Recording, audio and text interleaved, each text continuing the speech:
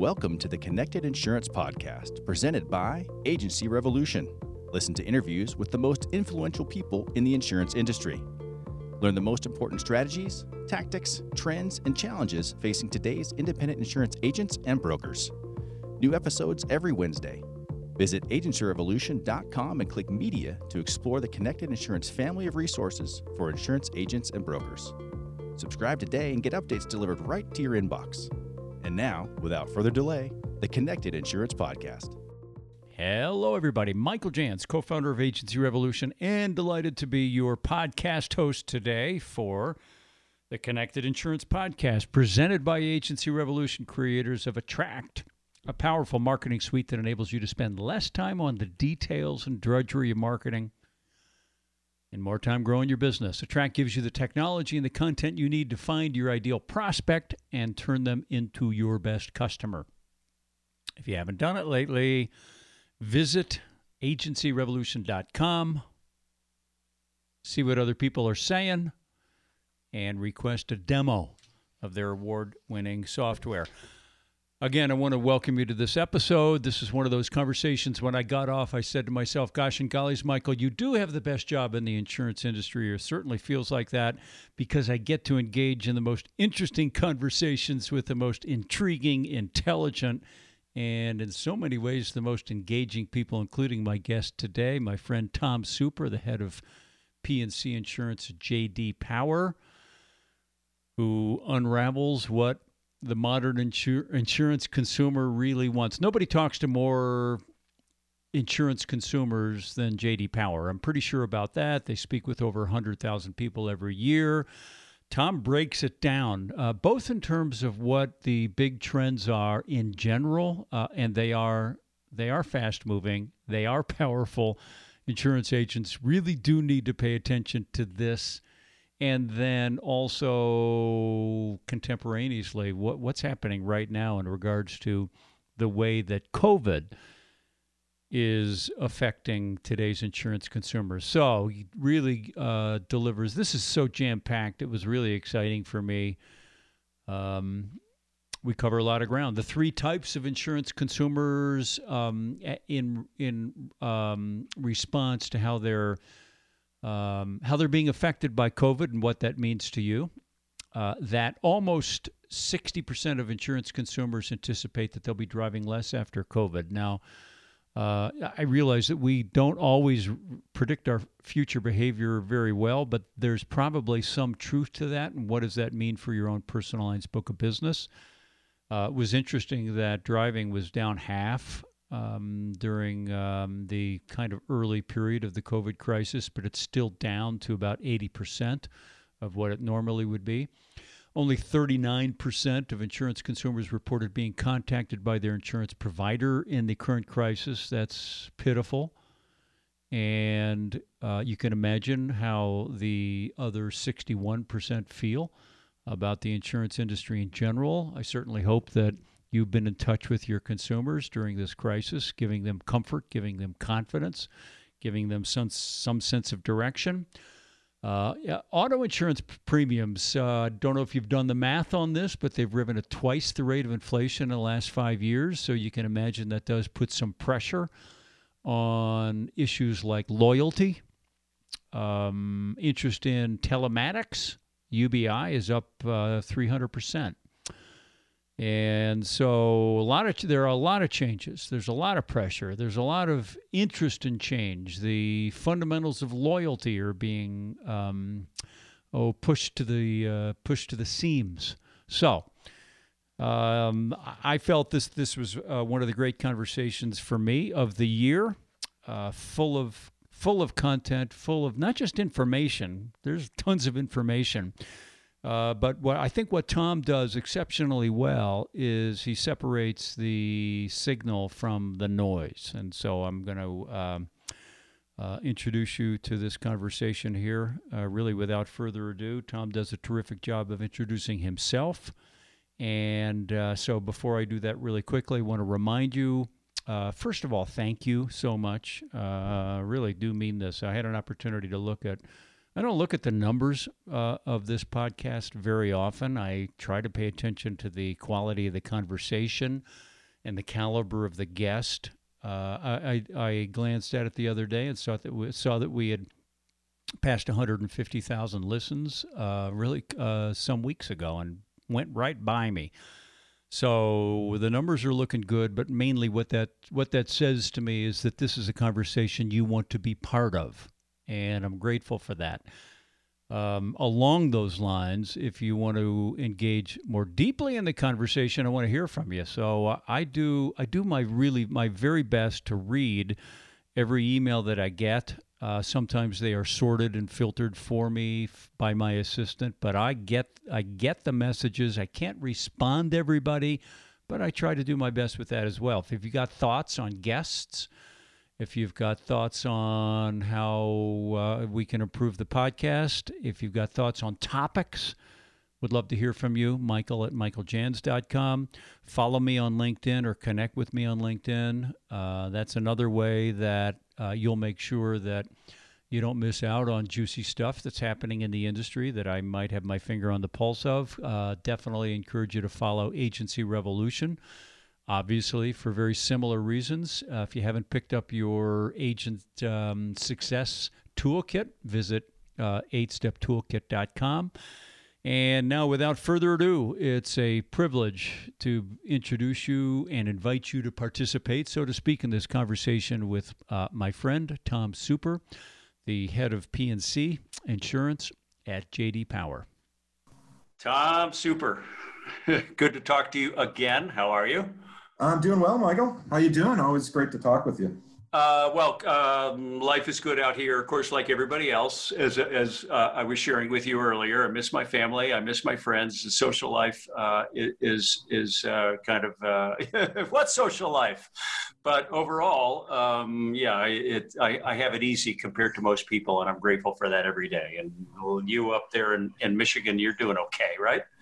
Yeah, we're riding it out, and in fact, this is a time where the mission of J.D. Power is, in fact, more important than ever, right? Our carriers really are interested in understanding the state of consumers, and especially their mindset during these difficult times. So we've been really busy on the phone and out there talking to consumers and.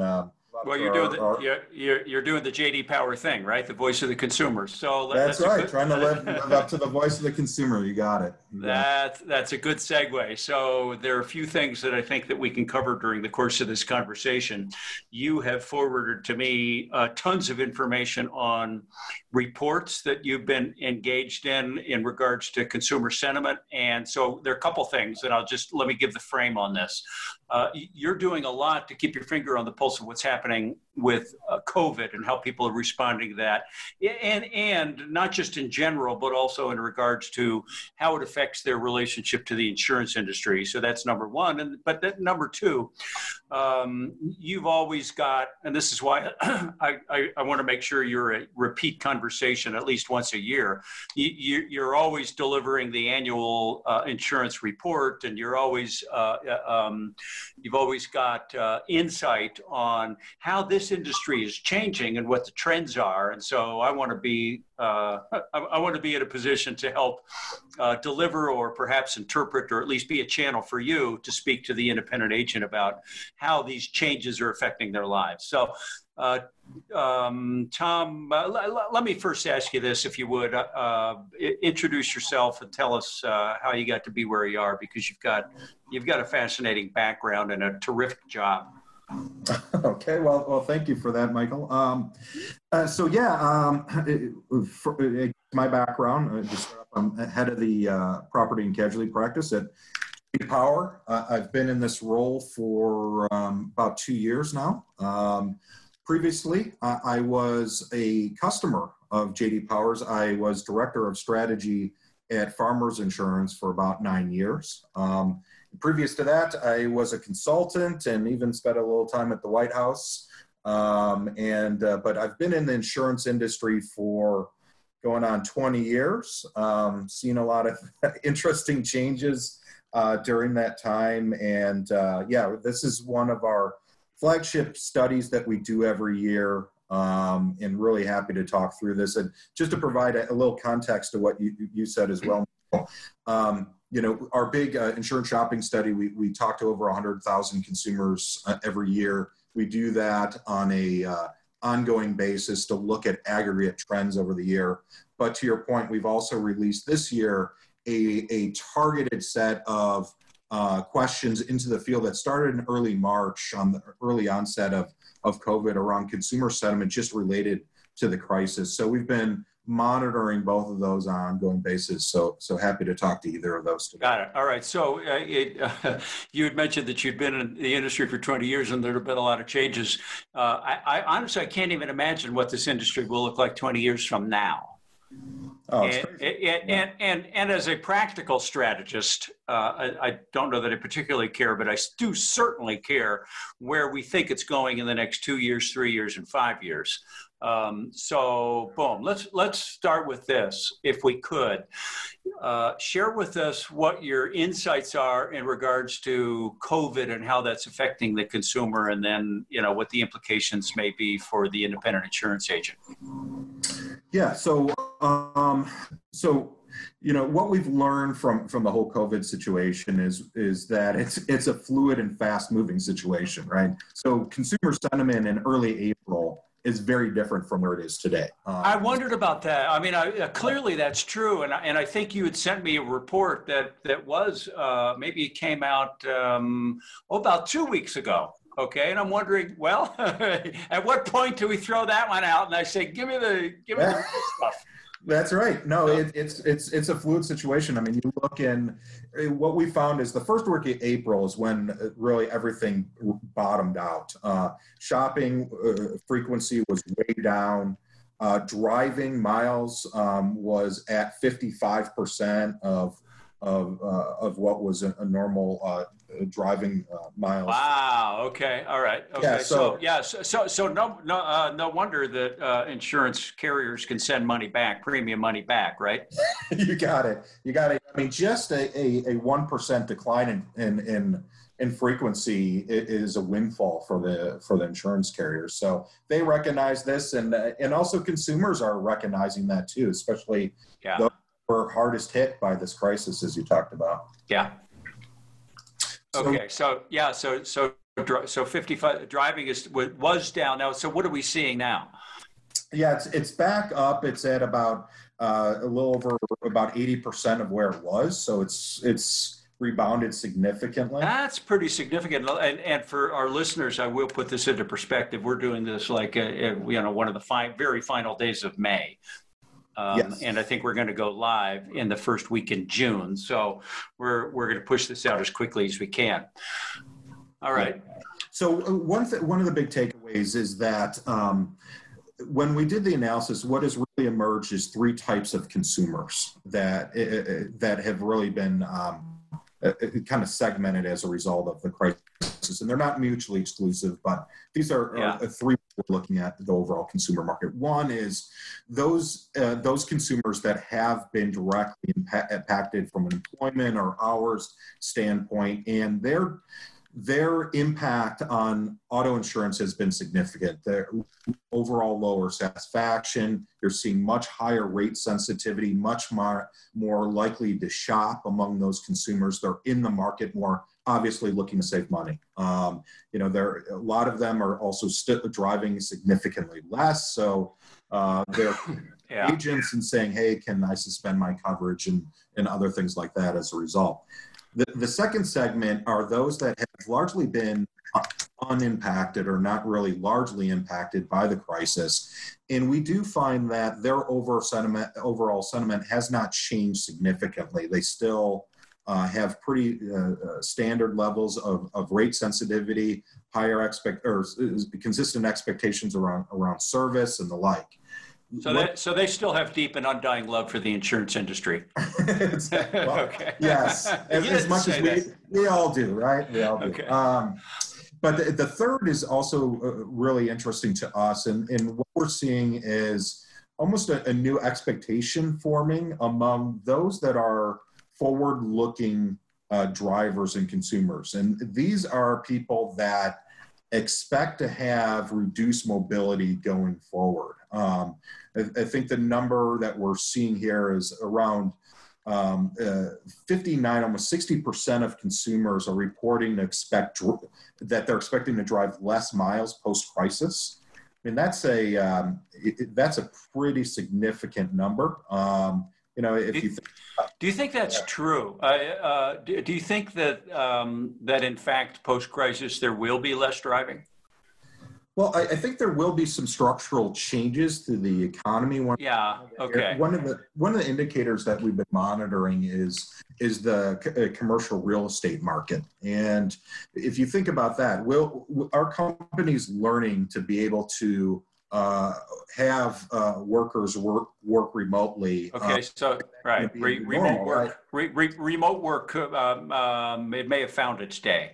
It may have found its day, right? And what does that do in terms of how consumers use their vehicles? Maybe they won't be driving so much, commuting back and forth to work, but you might see an uptick in leisure driving. So things we'll continue to monitor, but you're right. I mean, there's based on the data we're seeing, where it's about 80% post-crisis, those numbers are picking up. The question is, at what level is going to be the new normal? So what do you think the impact of that is? I guess I'm going to ask you to kind of put your farmer's hat on a little bit, like from the inside of the industry. If in fact that's true, I mean, let's say that driving is down 10%, which is significant post-crisis, right?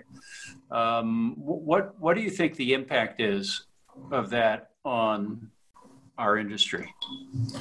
Well, it's a good question, and it's industry has actually kept an eye on for a number of years. And one of the reasons why they've kept an eye on it is the introduction of ADAS vehicles, right? So the big hypothesis around that is that will consumers be driving less miles? Will their overall accidents in terms of frequency and severity, or even the types of injuries like BI injuries and things, will those continue to fall, and what type of impact will that have on the industry? And there's no doubt, if people are driving less miles, or using their vehicles less frequently, that's going to have an impact in terms of premiums.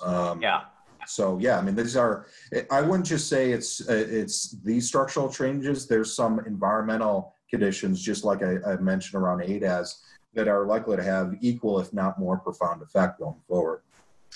Got it. Okay. Anything else regarding COVID that's significant right now? Yeah, I mean, it's something for your agents to really be aware of is the percentage of customers that have reported being contacted by their insurance carriers. Basically, only 39%, and this was of our last fielding, which was on May 16th, reported that the carriers have reached out to them to help them manage costs through this crisis. So only about 40% of consumers are reporting that they've been contacted, which is a really low number in our mind.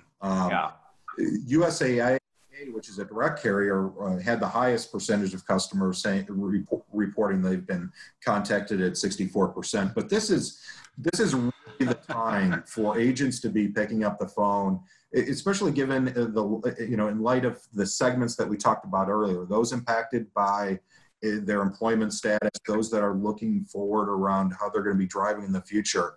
The whole personalization aspect of what an agent can provide a consumer has never been more important. And, that would be one of the big takeaways, is really picking up the phone and talking to your customers about what their situation is and how you can tailor their insurance needs to meet what they're dealing with.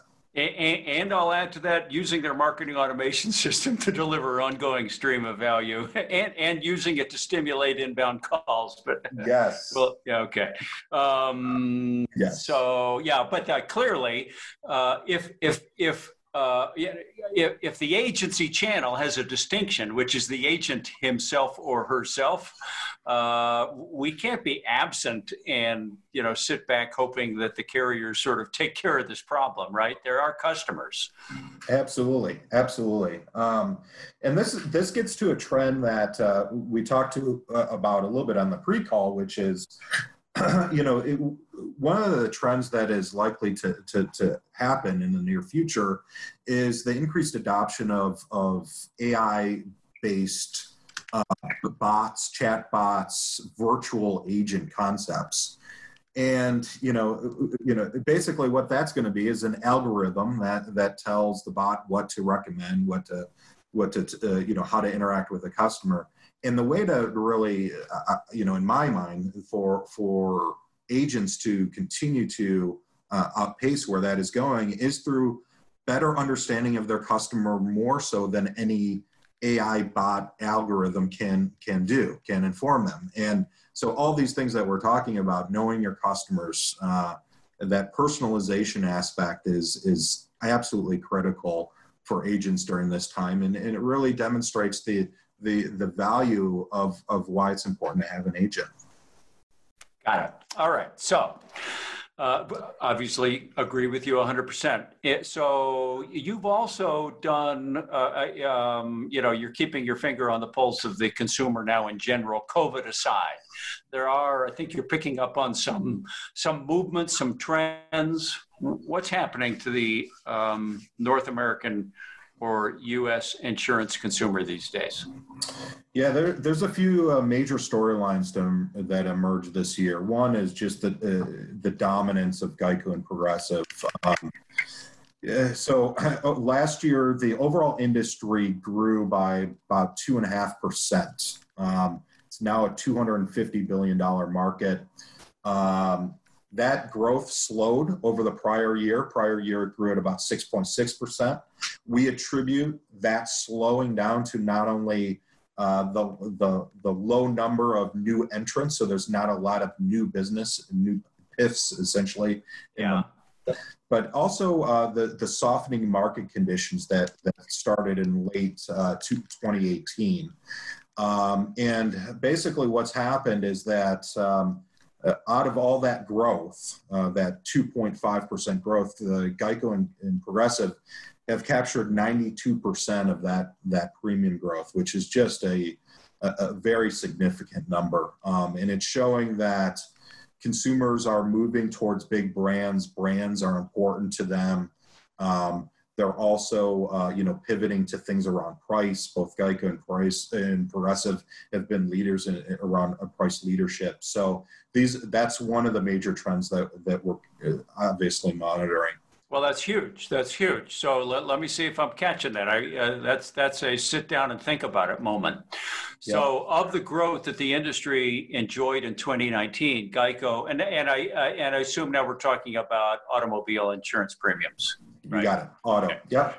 Geico and Progressive captured 92% of that. And the previous year, as I recall, it was 51%. So, I mean, 51% itself is stunning, but 92% is staggering. It is. Okay.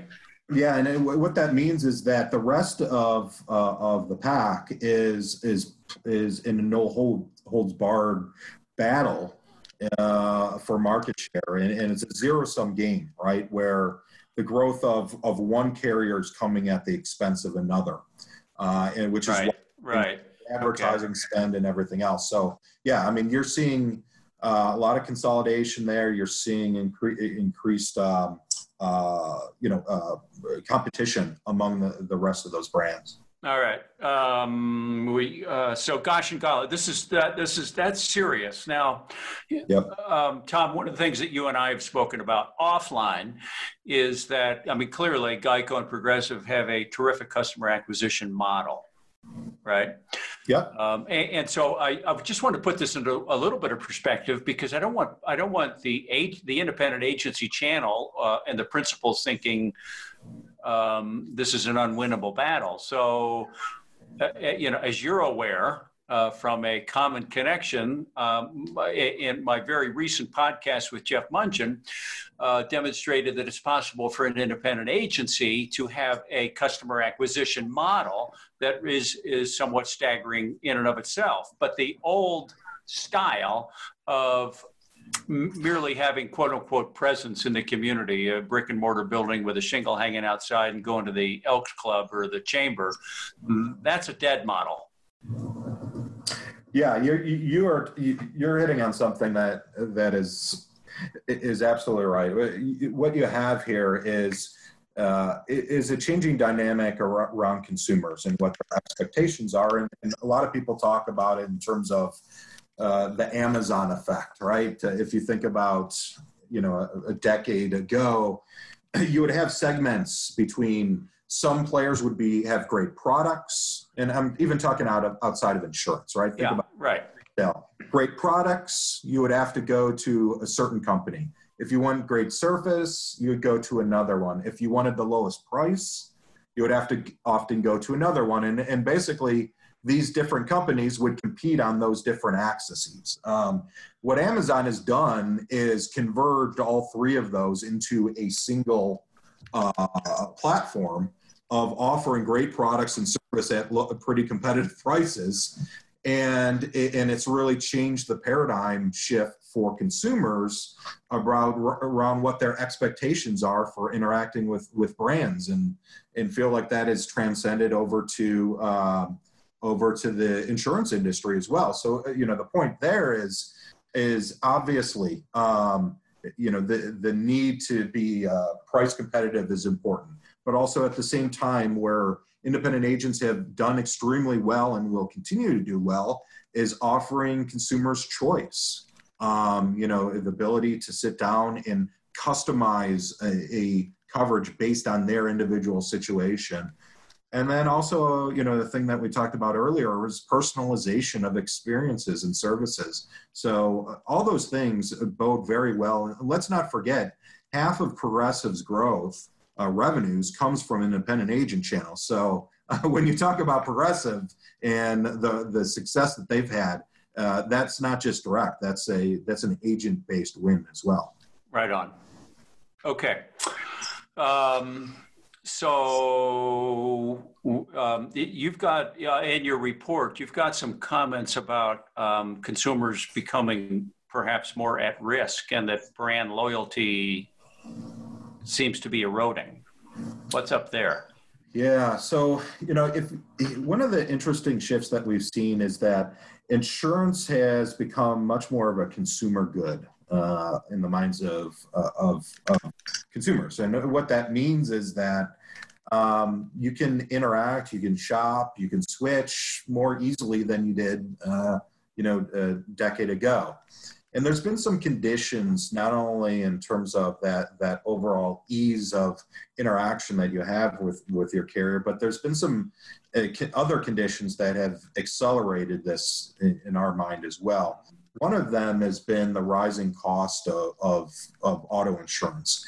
Auto insurance premiums have risen at about 2 times the rate of inflation over the last 5 years. And what that means is that insurance costs, auto insurance costs, are taking up a larger percentage of household income. It's taking up more of their discretionary spend. And while we see overall consumer satisfaction rise over the last several years across the industry, the gap between overall satisfaction and price satisfaction has never been wider.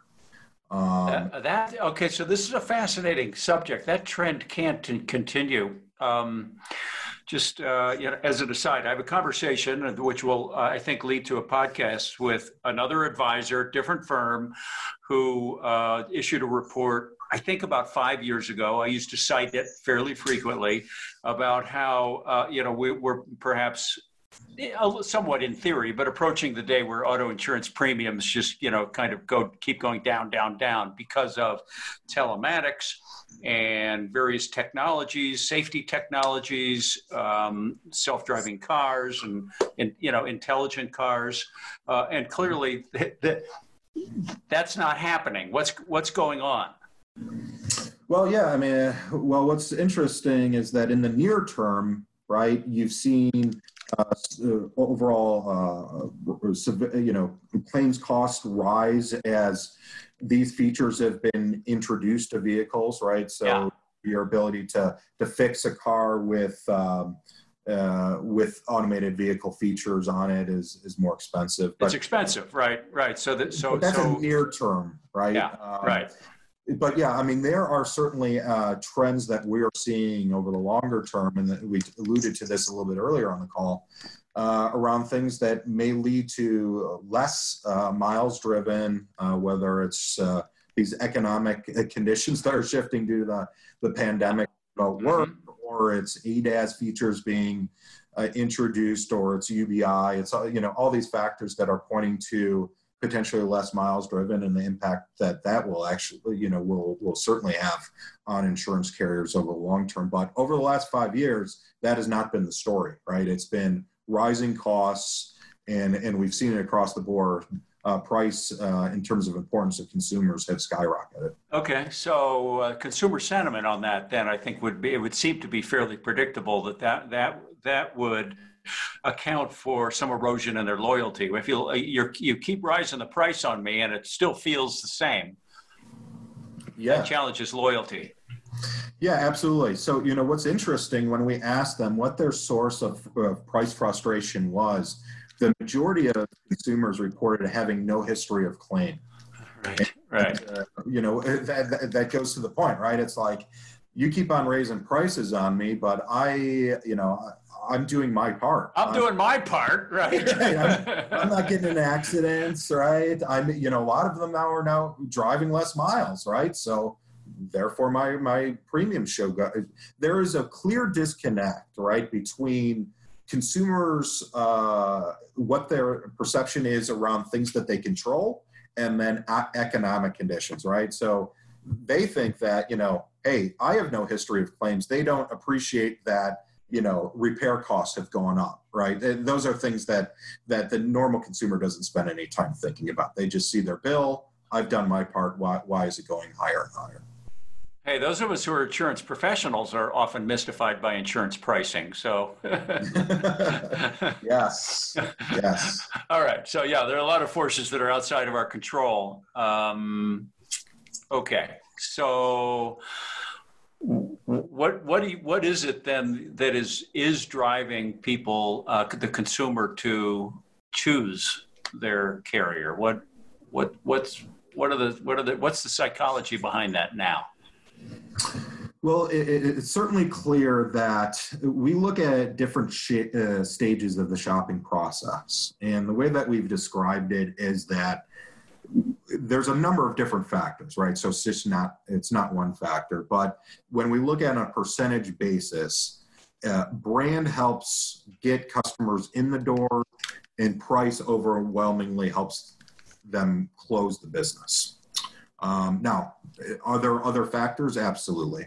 And there's a lot of different factors that cause customers to shop in the first place. There's things that they really value when they select a carrier, things such as, brand popularity, having a good reputation in the industry.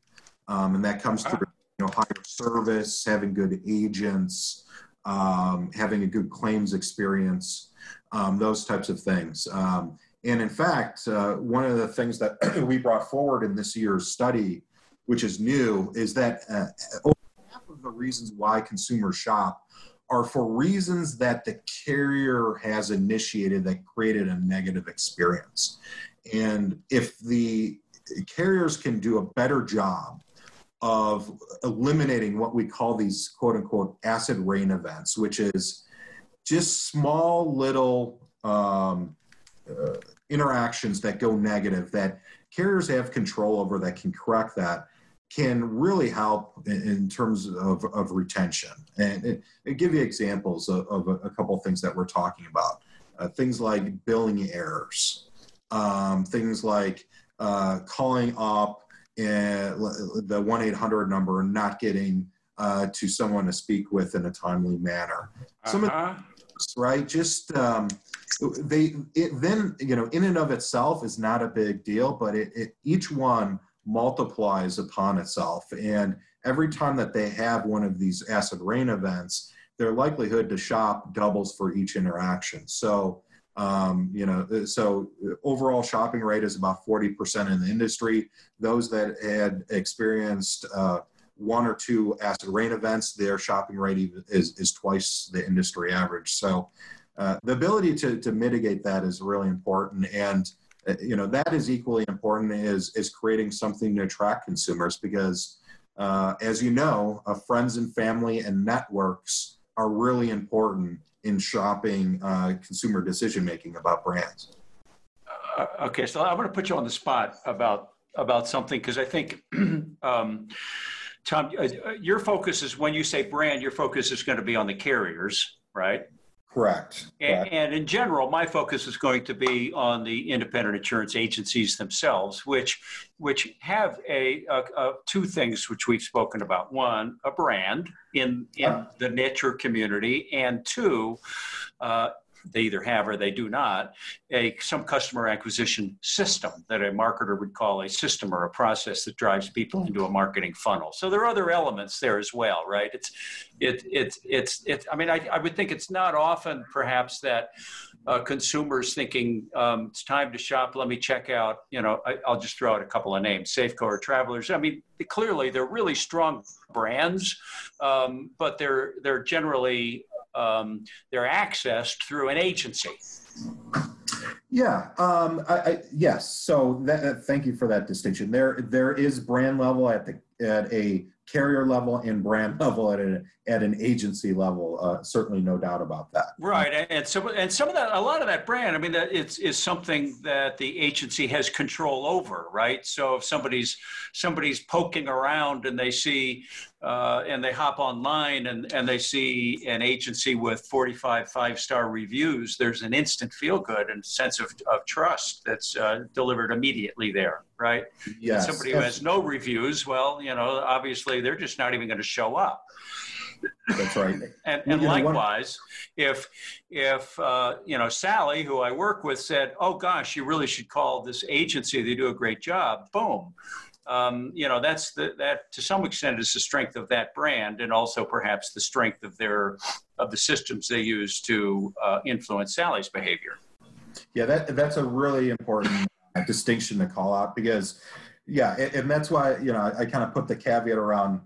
A carrier-based brand is one of the factors. It's not the factor, and price also at the close process is one factor, not the factor. But one of the important points to pull out is the nuance around popularity, right? So as you mentioned, whether it's a reputation for an agent in terms of their overall OnStar reviews. Or online reviews, or through the community itself is absolutely critical. And one of the things that we have and know is the influence of friends and family to shape overall shopping decisions. And in fact, we call it kind of the herd type of decision making, and that's a kind of a term that's been used within marketing circles, and it gets to those brands at both at a carrier level and as an agent level that they know and trust. Those consumers that are that select a brand for which a friend or family currently has the same carrier is at a very high rate. They'll typically they'll close at 80%. And what's interesting, again, this is information coming from a different advisory firm, but referrals come pre-baked with loyalty.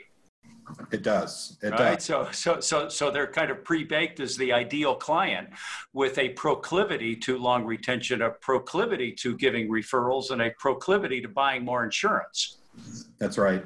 I think the most important thing when it comes to this is really having not only a strong reputation, but also having a very clear brand message in the marketplace, right? Whether it's it could be at a carrier level or an agent level. What do you represent in the mind of consumers? Where have you carved out your niche to be the best? And whether that's delivering, within segments of the commercial market or doing very well within personal lines, being known for an online presence, whatever it is, having that clear brand message in the minds of consumers is really important. Where it gets in trouble is 2 points. One is lacking that, right? Not really representing anything, not standing for anything. Standing for anything, okay. Right. If you think about in terms of retail, right, those companies that really have not carved out a strong brand perception, let's say like a Sears or something like that, compared to a Walmart, which you associate with price and savings, or a luxury brand, right? Those that are middle of the road have more difficulty. The second aspect is, certainly about having that relationship within your community as well, which is obviously important, right? So we talked about the niches. If you want to be successful in this certain area, really representing that. So when consumers think about, who is an agent in my area that, writes for friends or family or business associates, and like businesses, that you're top of mind. So, standing for something and having that very clear brand message is really important. Well, let's sort of contrast this with another point that is in your report, that ad spending in the insurance industry is close to $9 billion in 2019, right? 8.9. And that is a doubling over what it was 10 years previously, which I'm sure was at least a doubling over what it was 10 years before that. That's phenomenal, right? I mean, I think if we think back far enough, if you're watching Seinfeld back when it was on TV, you weren't seeing a lot of insurance commercials, and now you pretty much can't go through, what we still call TV, without seeing an insurance commercial. I know it's ubiquitous, right? And one of the things we monitor is overall brand awareness among some of the big carriers. It's near 100% saturation, at this point. So, I think there's. Wow. Okay. There's three factors that I think are fueling the what really has been a phenomenal run when it comes to ad spend over the last decade. One is the trend that we talked about earlier around insurance functioning more as a consumer good, right? Meaning consumers have more power in making decisions around their insurance policies like never before. So it's really important to get out ahead and get in front of them with who you are and what you represent. Okay, right? let me ask you, I'm going to put a bookmark on that for a moment, okay, because you have two more points that you're going to make, right? Yeah. The statement that you just made is it's too important to overlook, and that is that consumers have more power. It seems to me that shift in power from the business to the consumer is a game changer. If you would share your insight on that. What is it that made you say that? Well, it's really reflective in the data that we have. Just the ability to get quotes. So just to use that as an example. Okay. Right now, we monitor the speed at which a consumer is able to generate multiple quotes before they make a purchase decision. Oh, really? Okay. Right. So when we first started monitoring this, what would happen is a consumer would have to pick up the phone, call either their local agent, visit a local agent. Often what would happen, and that would take, a period of time, and they would get, maybe one, maybe two quotes. It would take a significant amount of time, and then they would ultimately make their purchase decision. Now you have the ability for consumers to, either through agents, through online channels, or through a call center, to generate quotes and get quotes very quickly in a short period of time.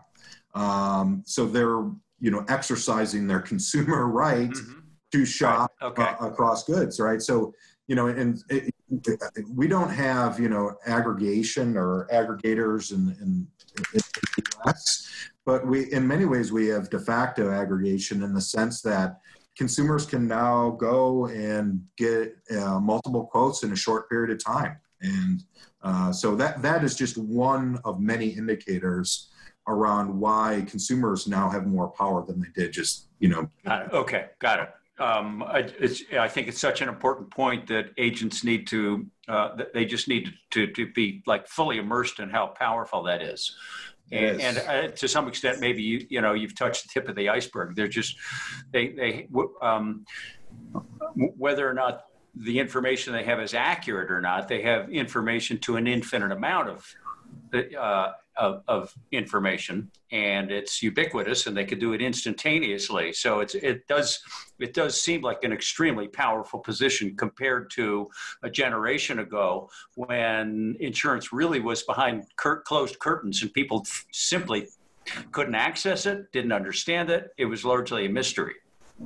Yes, and this gets it right to the heart of a point that we've made around, and you hit exactly on it, which is the consumers are now empowered like never before, but they do not have the tools to make the right decision, right? So, if you think about you're going out to make a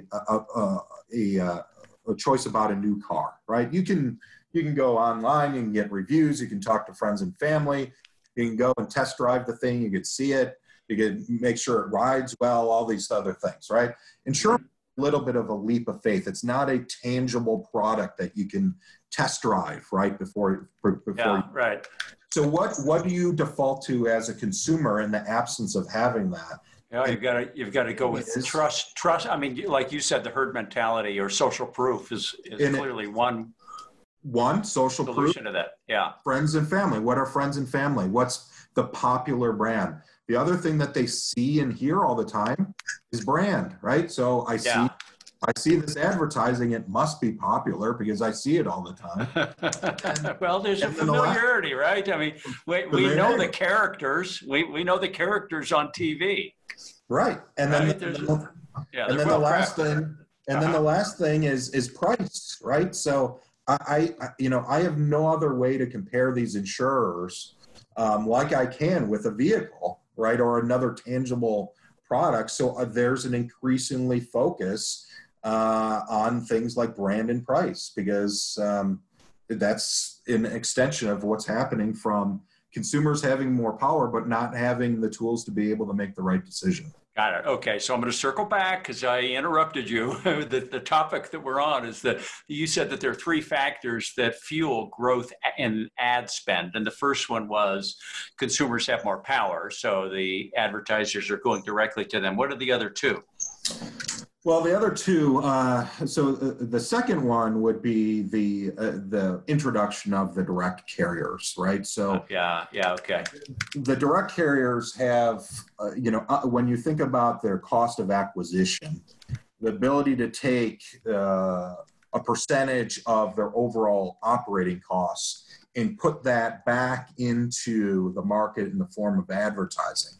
So their big play, right, is to say, we want to be top of mind among consumers because we do not have agents. We do not have the local presence in the community. So what they have strategically made the decision to make is to reallocate, what has been margin or operating cost that would have either gone into agents, would have gone into products, would have gone into capabilities, now has gone into advertising spend. So that's why you saw the first cycle of the advertising arms race really be off by the direct players, in particular Geico, that really led the charge.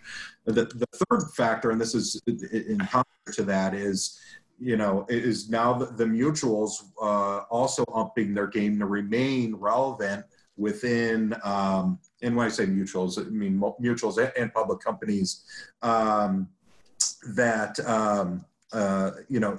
in the zero-sum race that we talked around market share, it's really important for them make sure that they have a strong brand presence out there. So, this is all these things. Okay, so they're not matching, but they at least they see what's happening. They want to have some presence in the advertising field.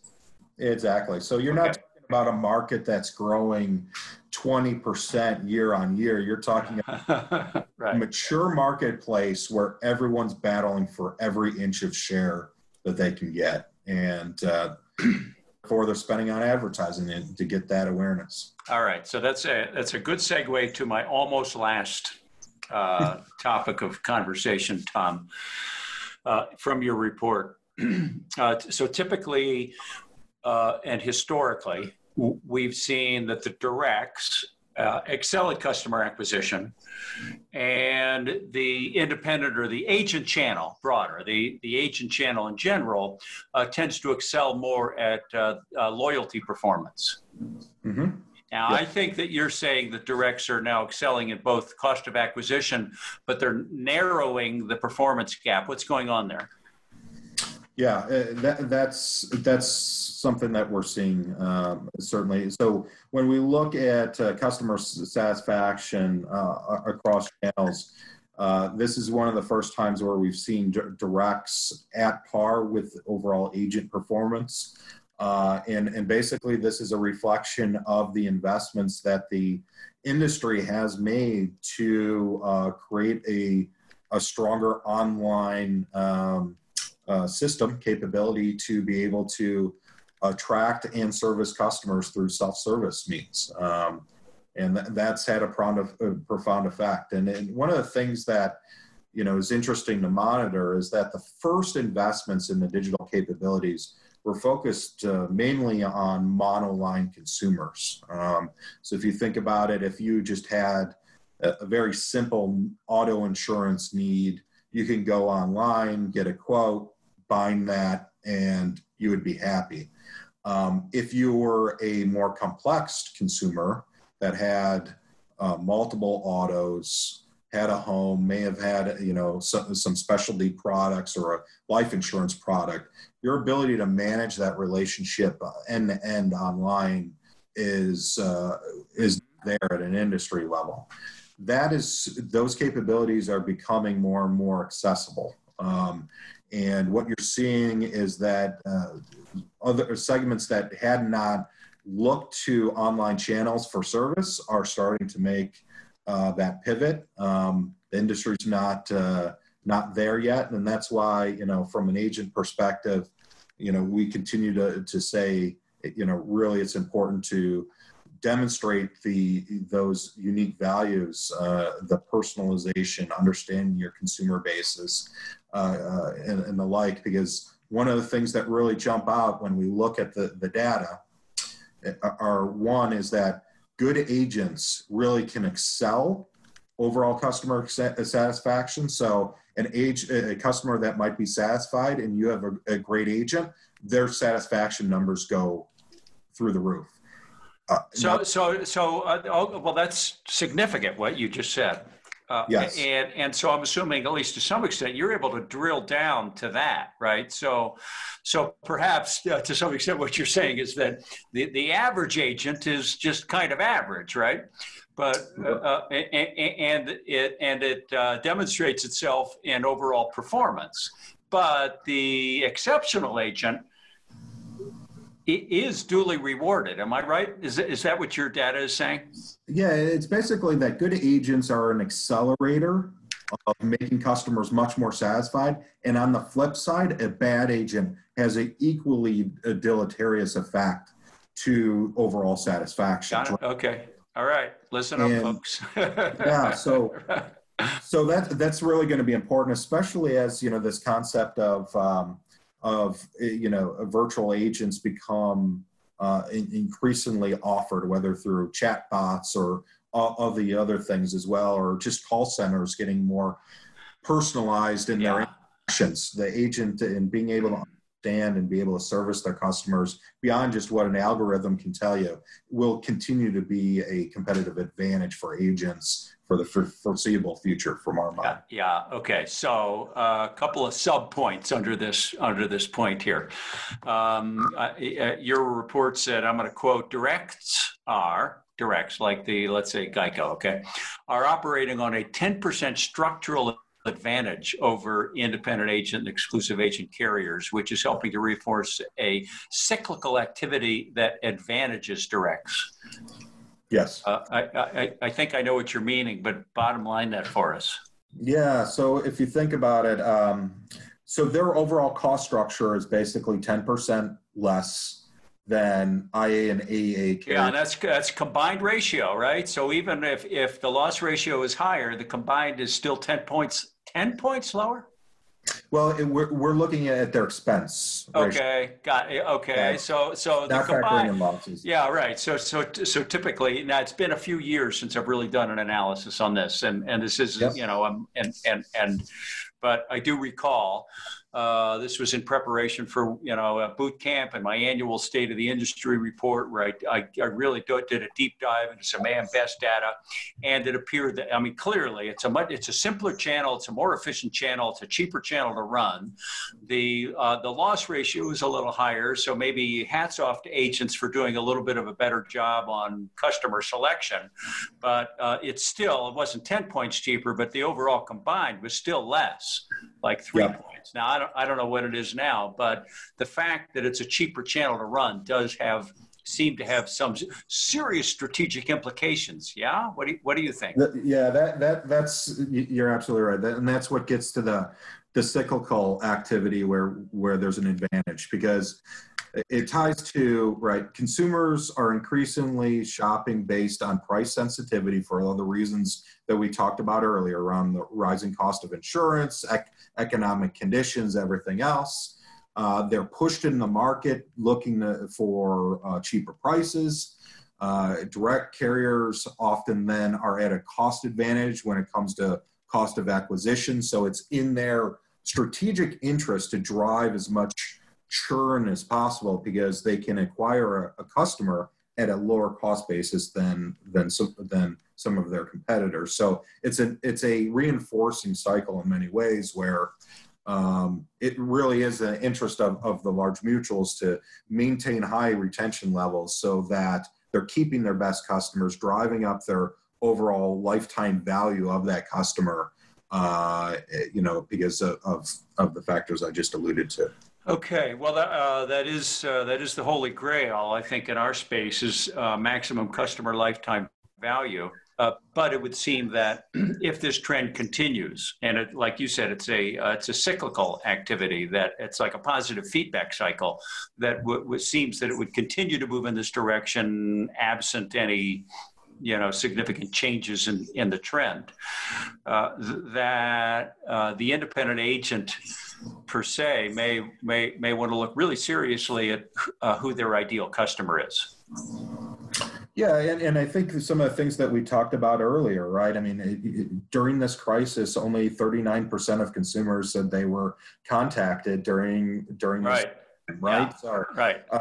What does that mean, right? And then when we look at the data, those that were not contacted were twice as likely to shop and switch. So, these are all, it's in many ways a wake-up call to reinforce the value proposition of going out there, speaking with the customers, knowing the customers, providing that personalized experience. That is our counsel, is really pick up the phone, demonstrate the unique value, the personalization, understanding their situation, being sensitive to that, and maybe in some cases taking some short-term sacrifice, for example, like suspending a coverage on a vehicle, right? So right now, a household that you might have two vehicles, and they're only driving one because of the situation. Now, if you suspend a coverage, I understand that's going to reduce the premiums, but that's a way that you can highlight that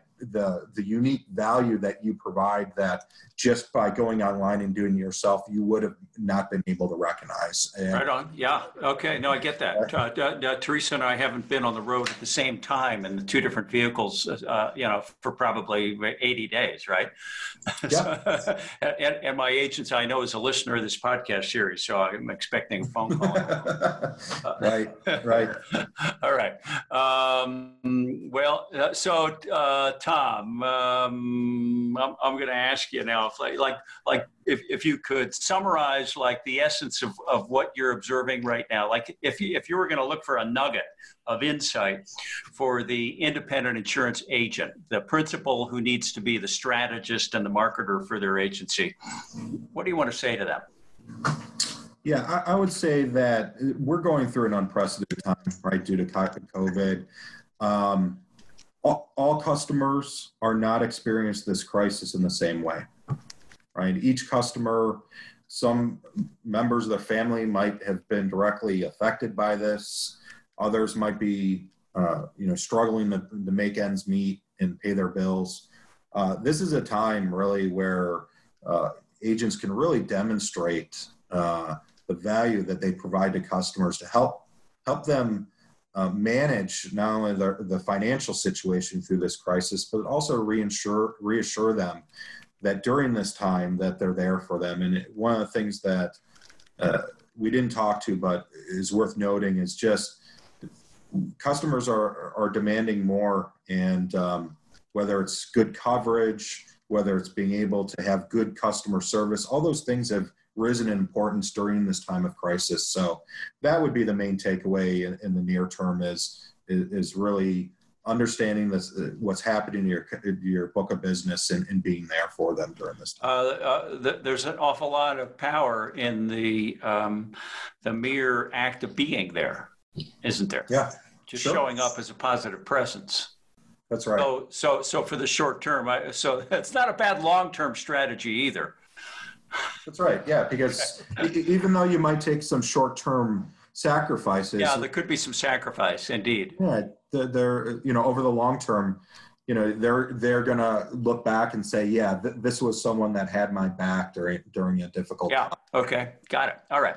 I just wanted to toss out one last thing. I think I've shared with you that my most recent podcast guest was an agent in Vermont who is, rather remarkably adding $4 or $5 million in premium every month. And his partnership with J.D. Power is a significant part of that model. Anything you want to share about that? J.D. Power has long been, prided ourselves as the voice of the customer within the industry. We've been collecting data for decades on consumer, right. And we're trying our best to make that data more accessible. And the more that we can make that information accessible to consumers, to agents, to carriers, we feel like everyone will be able to make better decisions around what experiences they want, what experiences that are best able to meet those expectations. And that's a big investment that we're making in, is going beyond just the company that offers an award, the J.D. The award, okay. Right. But beyond that, what is it, all the things that we've been talking about today, how can we make this information more accessible, more available so that everyone has the right tools that we talked about earlier to make decisions that will best be in their interest. Right, and you've developed a tool, and I don't know if you've really gone to market with it yet, or if you're in a pilot with Jeff, or how that's, where are you going with that? We launched a new product, and we've got several in the pipeline. One of them earlier this quarter, and the partnership was with Dealer Policy. Uh-huh. And the solution is through the dealership partnership that they have, is we have offered a product that allows the dealerships to basically provide a match based on what a customer says is important to them from an insurance carrier. and we provide almost a heat map, if you will, of carriers that are better able to deliver against those expectations and those that are less able to. And the initial feedback on it has been really strong. And again, this is kind of in the spirit of let's make our data more accessible, more widely available. And if there's value in that, great. And we feel like we're sitting on a really large amount of value that has not really been accessed by a wide range of market consumers, and we want to make that more available to everyone. Terrific. All right. Well, Tom, as you always have been, you've been very generous sharing your time with me and my audience. I realize that my audience typically doesn't purchase from J.D. Power. The carrier listeners obviously do, but my primary audience are the principals of independent insurance agents. In this case, however, you may have a product, an emerging product that will be of some broader interest. If an agent wants to find out more about that, maybe it's premature, maybe it's not, or if they just want to reach out to J.D. Power, what do you suggest?